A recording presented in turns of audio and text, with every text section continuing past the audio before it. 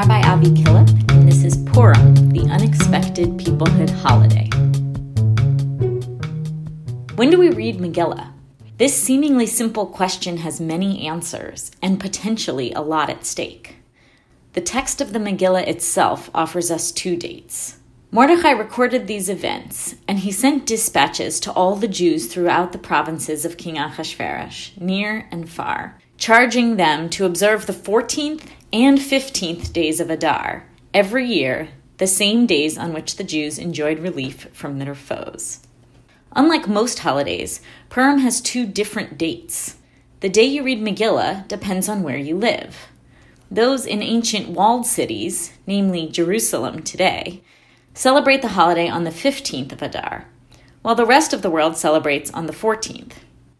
The Megillah offers us two different dates, while at the same time emphasizing the importance of everyone coming together to celebrate at the correct time each year.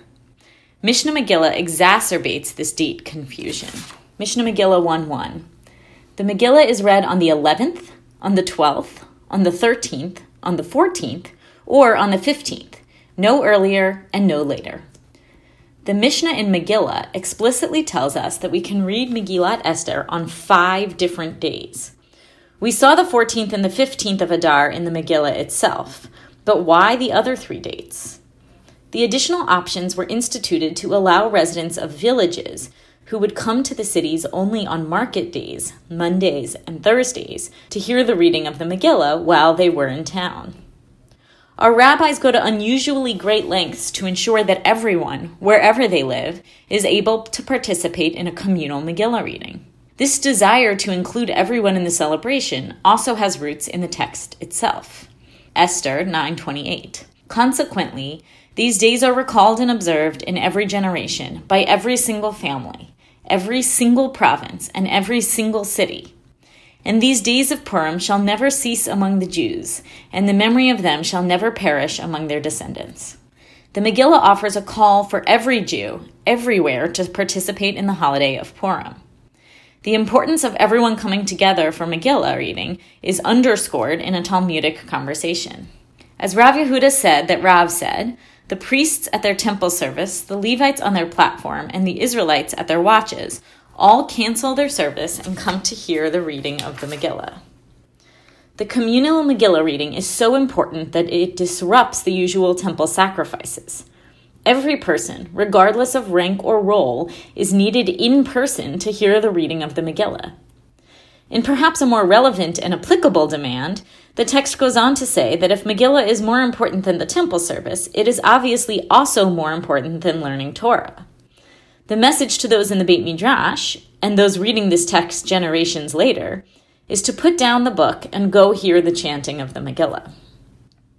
We may not think of Megillah reading as the most important peoplehood moment. Jews today tend to show up in big numbers for Yom Kippur and Passover Seders. There is something about those moments in our calendar that make us want to be counted. Those of us who do attend a communal Megillah reading likely think of it as a fulfillment of a personal commandment, or as a moment of joy and merriment, rather than an act of Jewish peoplehood. But for the rabbis of the Talmud, Megillah is the paradigmatic mitzvah in the demand for Jewish unity. In the Talmud, Yevamot 13b offers a long and important discussion of the complex topic of unity and division. The text explores the biblical prohibition, quote, "You shall not cut yourselves, titgodadu." Our rabbis read this line not only as a prohibition against physical self-mutilation, but also as a warning directed at the entire people not to break into different factions, agudot. The pages that follow lay out the possible meanings and implications of a biblical commandment to be unified. The conversation, a long, nuanced, and complicated breakdown of what factions look like and why they are so dangerous, starts in a place we might not have expected, with this Mishnah about reading Megillah on 5 different dates. This question may not strike you as such a big deal, but for Reish Lakish, one of the great rabbis of the Talmud, this is a flagrant and dramatic violation of the prohibition of creating factions within the community. When his debating partner, Rabbi Yochanan, argues that this is not a case of dangerously dividing up the community, Reish Lakish won't back down. For him, the stakes are incredibly high. Jewish unity or disunity rests on the need for the entire community to hear the Megillah together on the same date. Reish Lakish and Rabbi Yochanan both agree that coming together as a community to read the Megillah is an important moment of demonstrating our peoplehood. They disagree about whether reading it on different days is a problem. Their debate reflects two different understandings and instincts about the best way to maintain our identity as one people. Reish Lakish is looking for unity found in uniformity of practice. The rabbis of the Mishnah also want unity, but a different kind. They decreed that the Megillah could be read on many different days, not because they aren't worried about peoplehood, but precisely because they cared so much about everyone participating. For them, unity is found in making the mitzvah accessible to all. Peoplehood can be expressed through everyone showing up together on the same day. There is a lot of power and clarity in that model of peoplehood. But there is also another approach: inclusion.